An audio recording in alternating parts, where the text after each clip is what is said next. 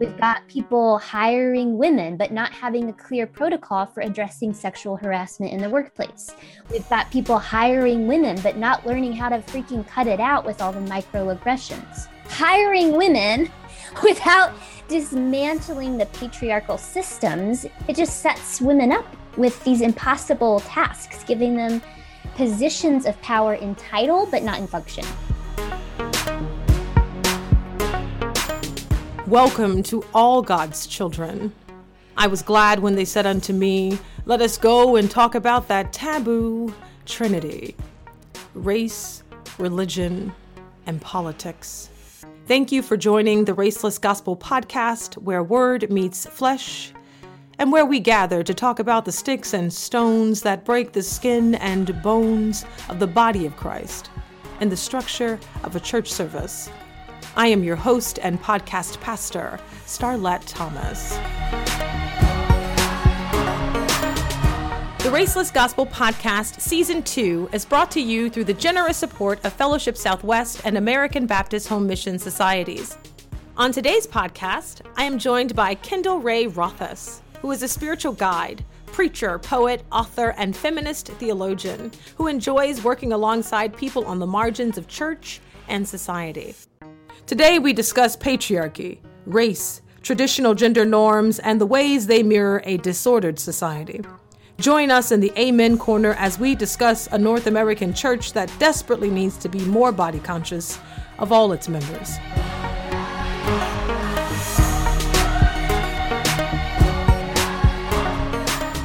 But first, won't you pray for us?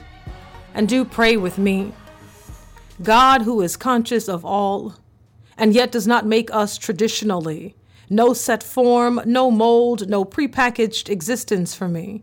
No, you created us different, individually, made every single one fearfully and wonderfully. Please forgive us for trying to undo your work, for recreating ourselves racially and replacing your story with our false binary narratives. Won't you spin a tale and tell us who we really are? Because it is so much better since you know us better, and we would be better off if we could take this story at face value and take it from you. Please repeat yourself and remind us of who we are in you. Because we crossed our hearts and were supposed to die in those baptismal waters, whether pool, river, or baptistry. We were supposed to go down deep, and Jesus was supposed to go down even deeper in us, drowning out the sounds of all that was familiar and whomever we used to be. Make us conscious of that fact and then give us the courage to make it a reality. In the name of Jesus the Christ, who is conscious of what it means to be a human being, we pray. Amen.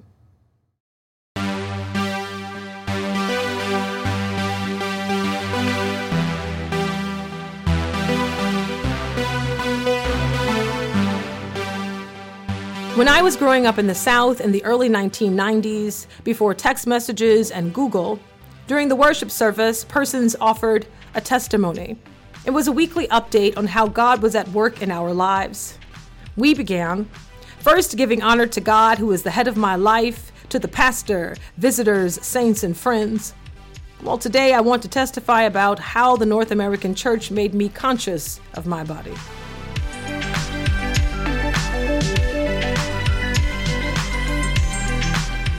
It was because of Eve. We women could only deceive. That's what we were taught about the Genesis narrative. We need not speak because our tongues had caused a world of trouble. Yes, Adam had been redeemed, but somehow Eve had slipped through the cracks of Jesus' saving hands. Jesus had only come to save the man. She still had to pay for her sins, so the church covers her mouth. And look at how she is talked about in Scripture: his wife, his mother, his sister, concubine, pillar of salt, the women. She moves about anonymously, invisibly, seen but not heard from. We do not hear her voice in Scripture enough, so I have no idea how she felt about her God, save bits and pieces here and there, a line or two here or there. I have to piece together a mother tongue in order to share the gospel. They gave me baby dolls, and I played church with them. I preached to them. May these plastic bodies live.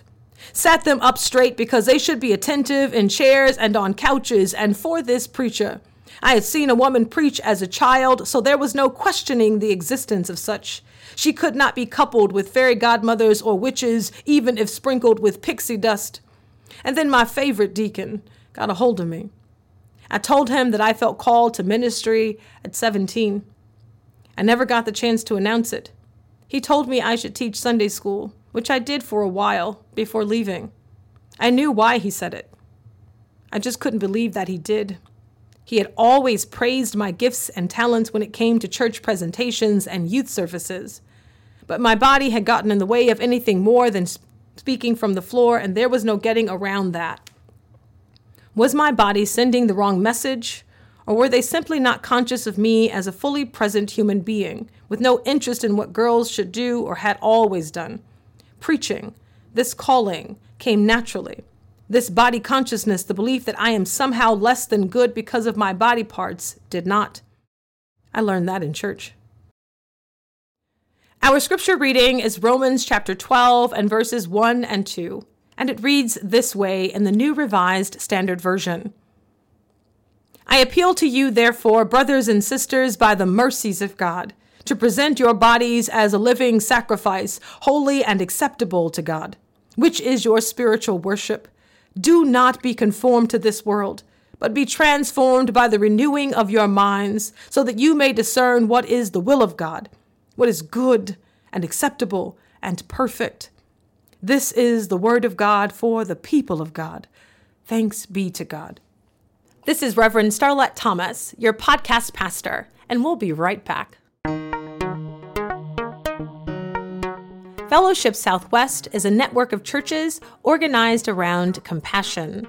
FSW is agile, ecumenical, and willing to do whatever it takes to serve people in need. Their network includes all kinds of churches, and they like it that way. At FSW, your church can be itself, and your mission can be multiplied. Learn more at fellowshipsouthwest.org. American Baptist Home Mission Societies is your partner in mission and ministry, empowering God's people for today's real-life challenges. Through continuing education that sharpens ministry skills, mission trips that put faith into action, and a virtual platform for ministry professionals to network and learn from one another, American Baptist Home Mission Societies helps you live your faith every day. Visit American Baptist Home Mission Societies at abhms.org to find out more. This is Reverend Starlette Thomas, welcoming you back to this episode of the Raceless Gospel Podcast. Hey, hey, hey, hey. Hey, hey, hey, hey. Hey, hey, hey, hey. Welcome, Kendall, whose new book, Thy Queendom Come, Breaking Free from the Patriarchy to Save Your Soul, is set to be released this summer. For today's sermon, we will engage in the tradition of call and response, a sacred back and forth. Feel free to join in as official members of the Amen Corner. Pray for us as we discuss the church in North America's body consciousness.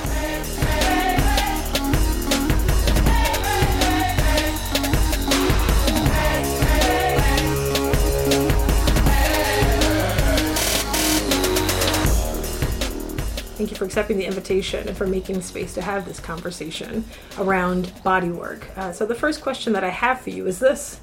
The North American church is body conscious, working hard to ensure it appears masculine in its leadership and thinning itself by refusing to acknowledge the call of women.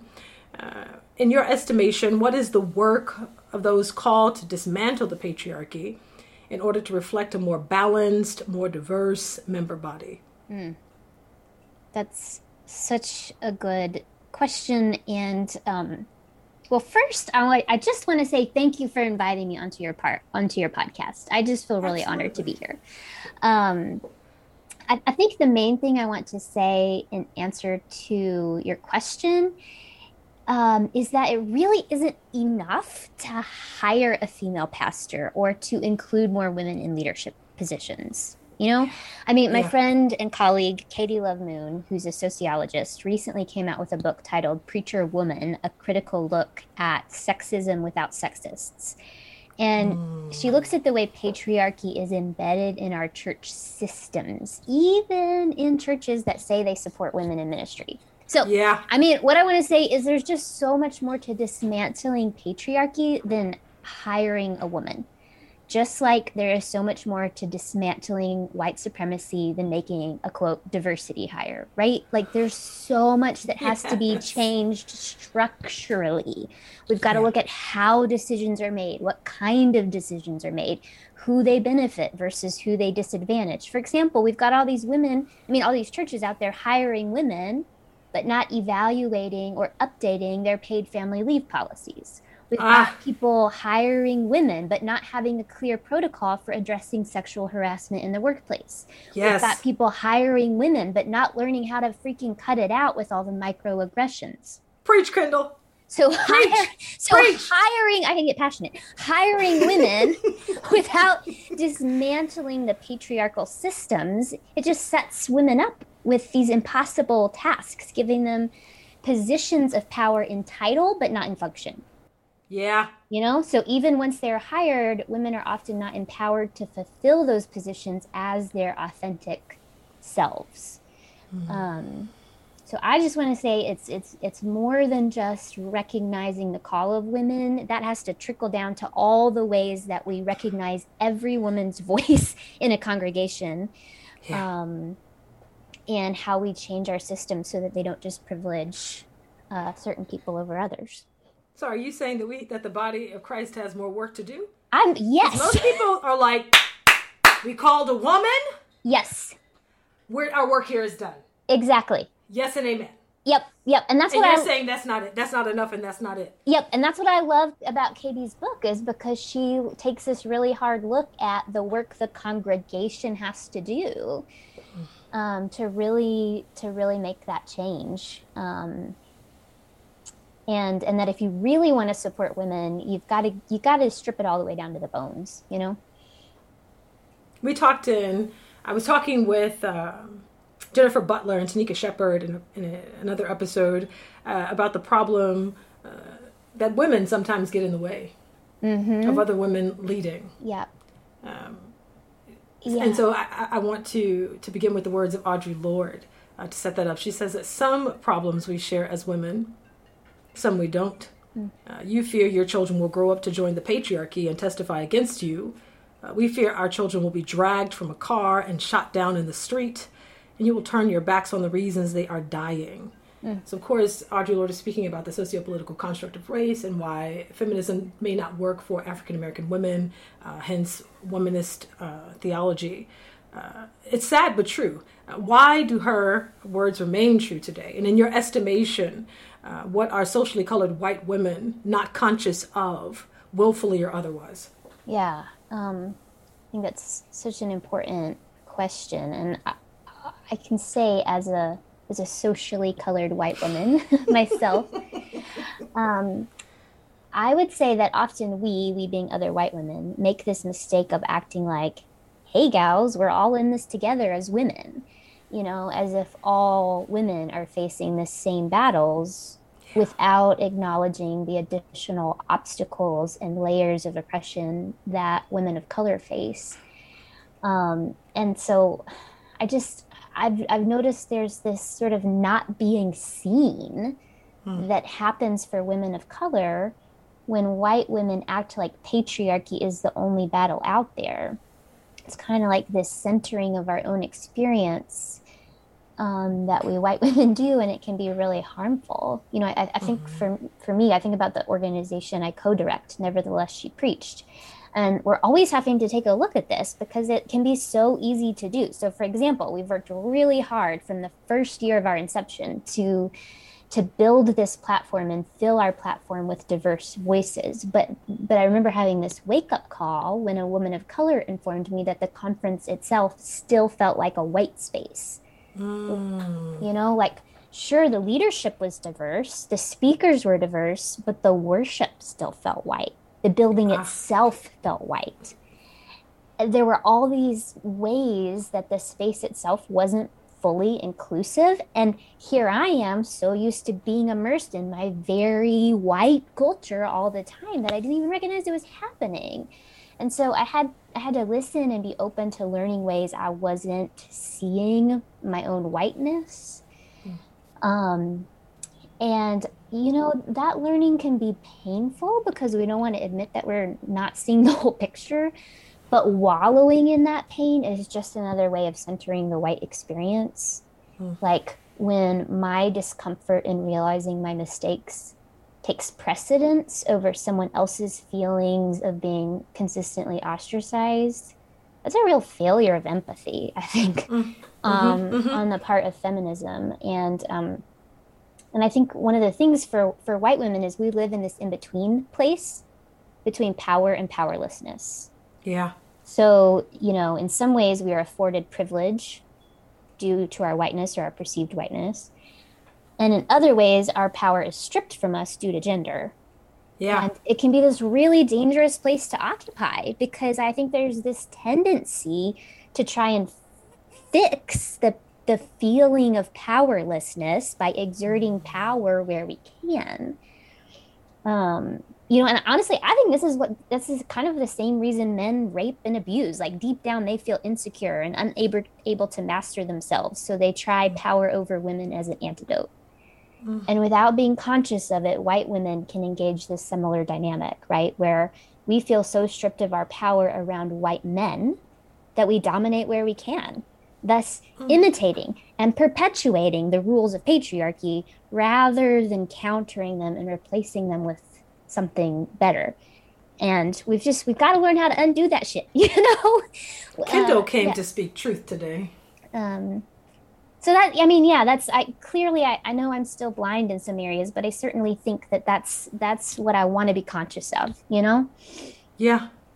I the question that keeps coming to mind for me as I continue to undermine the credibility of race is, why does whiteness take up so much space? Yeah.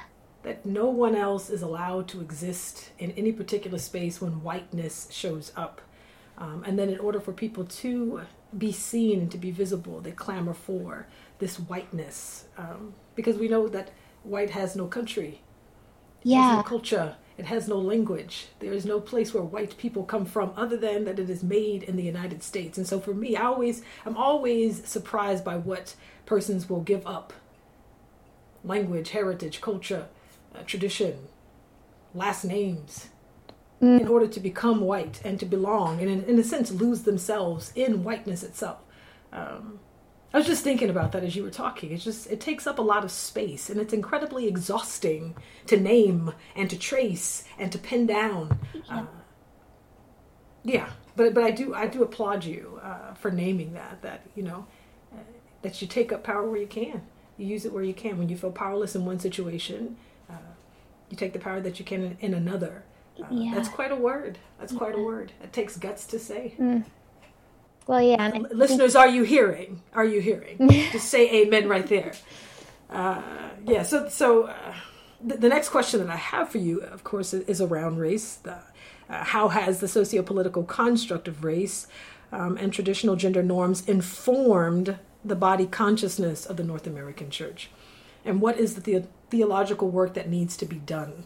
I mean, there is so much that could be said about this, but I think based on the question, where I want to focus our attention is what comes up most strongly for me, I should say, is that the way the construct of race and traditional gender norms has informed our understanding of God's body.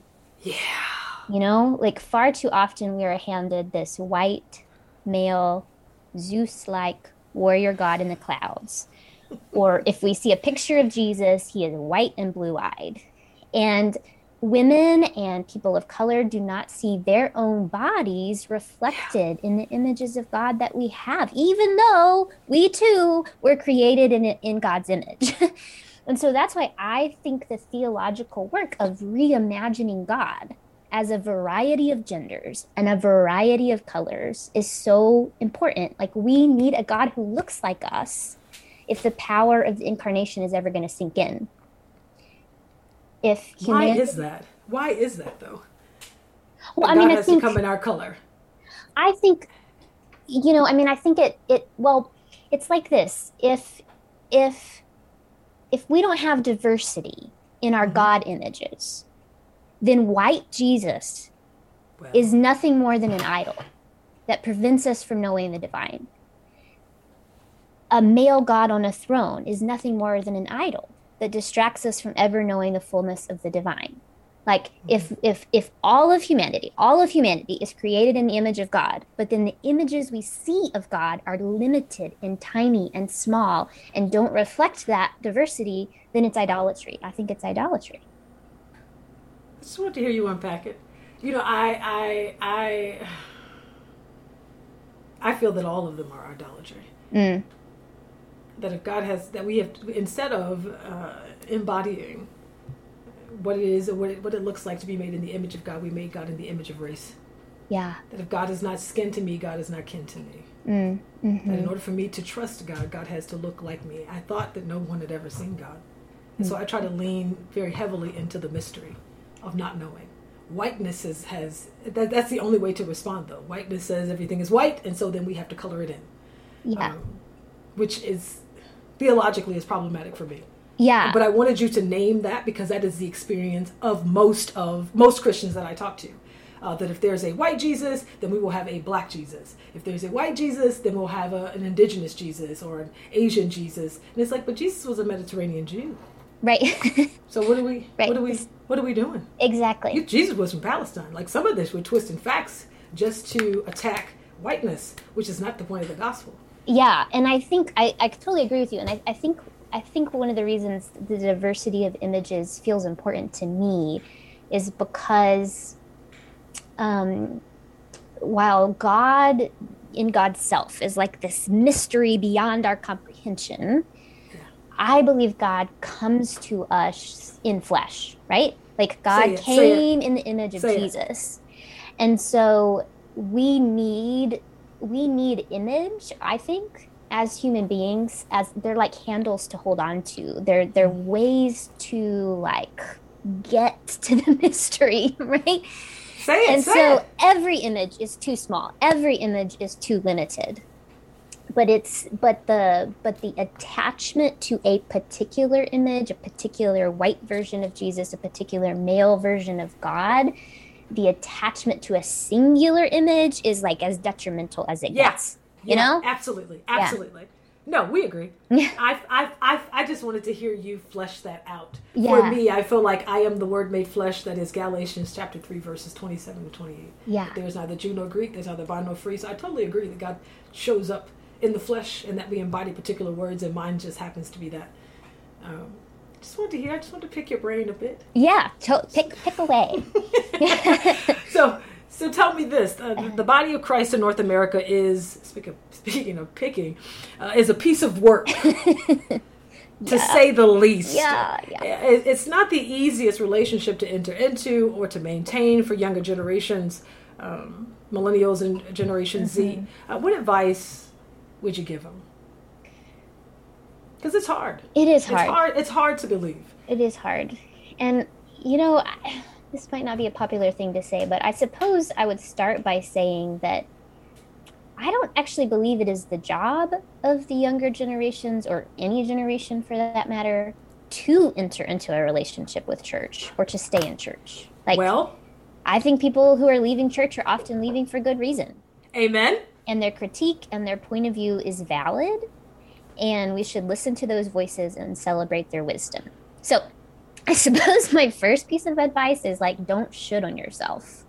When it comes to church, there is no should about it, in my opinion. The commitment has to be to your own integrity, to your values, and to the spirit within.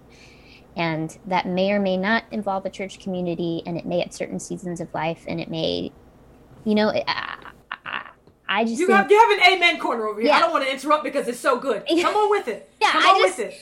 Because you're preaching. Yeah, I read all these articles about why millennials are leaving the church and why it's all the fault of the millennial, and I'm like, I think that's the fault of the church, people. Yeah. So, but the other thing I guess that I would say there is, to me, there's a difference though. There's a difference between leaving toxicity behind and retreating into isolation. Yeah. So, like, Yeah. if leaving the church also leaves you alone with your thoughts and your feelings and your struggles and your experiences of God, then I think you're missing out, because we were made for connection, for relationship, for community. And so I think for me, it's like if the church doesn't do it for you anymore, I really get that. And let's not give up on the idea of sacred community, of gathering, of being together, of holy friendship. And maybe that looks, for some people, that looks like staying a part of the church and reforming it. And for other people, I think it looks like leaving the church and reimagining what beloved community means outside of the church. I think that's so important. To give people permission, or just to accept the fact that it's okay to leave. Yeah. I think sometimes evangelism can be pretty forceful. Yeah. When I was growing up, it was holiness or hell. And so Right. you better get saved. Where if you were to die tonight. Right. Right. Yeah. So, Which it is was very so extreme. fear-based. It is, very So much so. fear-based. Very much so. Yeah. It's like, if you're not going to church, where are you going? Well, I'm still spending time with God. I'm just not going to show up to a building at 10 o'clock or 9 o'clock or 11 o'clock to sit down and stand up and sit down again. Yeah. I think for me as a millennial, I just want something more. Yeah. And something more meaningful. Yep. I don't want a Sunday morning relationship with God. Yep. And I have found, Between this hour and with this like, hour. I'm a spiritual director, and with some of my clients I've worked with, I find that sometimes once people counter that fear of leaving, they lean into it, they push past it, that's when they encounter the love of God. Yeah. It's the pushing beyond the fear that gets you to what's real. So That's so good. But first you have to step outside the doors of the church. Sometimes, following Jesus will get you kicked out the church. yeah, I mean, it got Jesus killed, so I don't know why we expect it to be easier. My soul. The church is not always a safe space. So I'm praying for all the listeners who are discerning whether or not they should leave, or who have already left. There's space for you. There's room for you. Jesus said where 2 or 3 are gathered. Just takes 2 or 3. Don't let these mega churches fool you. Jesus did. Amen. You don't need stadium seating. You don't need a building. If you just show up. If you all gather and you say, we're gathering to talk about Jesus, Jesus is in the midst, without an invitation, without a Zoom invite. So be encouraged in that, and by the words of Reverend Dr. Kendall. Last question. I know this is really good for me. This is the North American church. Is it even a work in progress? And if so, if it is, where do you see improvements? And what do we need to be more conscious of? Is it getting better, Kate? Tell the truth. Now tell the truth now. Is it getting better? If we're telling people, you can leave and then just find a safe space that at some point is going to get better. Is it safe for them to come back, if ever? Yeah. Okay. So the truth, my honest answer to that is, I don't know. Yeah. I mean, I often wonder about that myself, because there are lots of things that make me think, it's getting worse. It's getting worse. But however, let me tell you a couple stories that I was thinking about. Before you say that, I want you all to realize I don't know is a fantastic theological answer. It's one of the best. No, I'm serious. When I was pastoring. Yeah. I don't know. It's incredible. It's a gift. Yeah, I don't know. So when I don't know, I kind of think about, okay, what are some stories that maybe keep me grounded? And so I thought of 2 small but specific ones. I helped lead this spiritual gathering in Waco called Wellspring, which is like a sacred queer space. Okay. And last week, a woman in her early 40s was telling her coming out story and how difficult it was to come to terms with herself being gay after a lifetime of growing up in a church environment that actively, shamed anyone who didn't conform to the norms. And a whole lot of us in that room were nodding our heads in understanding. But then this 14-year-old gender fluid kid in the room spoke up and said they didn't resonate with her story because when he came out to himself, he felt safe coming out to his parents the very next day and felt safe being himself in his church. And I almost wept for joy at the contrast between his story and the coming out story of so many LGBTQ folks I have known, including my own. And like, we have a long ways to go before his story is the norm among religious families, but the fact that his story exists, you know, like, that gives me hope. Or I remember in my very first congregation as a pastor, I was the first female pastor at that church, and after church one day on a Sunday, this very young girl was up at the microphone after church pretending to preach. You know? Yeah. And I thought to myself, wow, like, she will That's never right. know a church home in which women didn't belong in the pulpit. That's right. She'll never be known she That's can't right. do this. And that gives That's me right. hope, you That's know? right. And so, I mean, I think I tend to see improvements in these small human moments, like those. It's kind of when I look at the big picture that I can get rather cynical. But when I see individual lives being properly cared for, I think, I mean, maybe we are getting somewhere after all. That being said, I think the thing we need to be most conscious of, if I had to pick one thing, is systems. Yeah.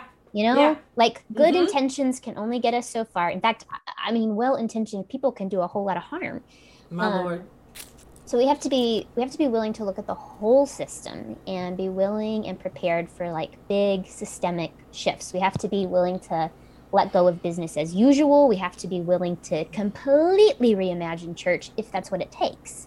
And in my experience, most church-going people are still way too tied to the way things have always been to Yes. embrace that sort of radical transformation that I believe this moment in history is calling us to. Why is that the case? Why is it that we're never stepping on the heels of Jesus? We're always in the back somewhere, you know, catching our breath, hands on our knees. Hold on, I'm coming. Yeah, Finger up. Hold on. Why are we always playing catch up? Like, Jesus is halfway down the road. We're never stepping on the heels of Jesus. We're always talking about, wait, I got to take a 15-minute break. And if somebody got some water, I'm tired. I know we're going forward. I know I see a new thing, but I can only walk so fast. Yeah. Why is that? I mean, is it because we're so attached to our comfort, or you know, is that the thing?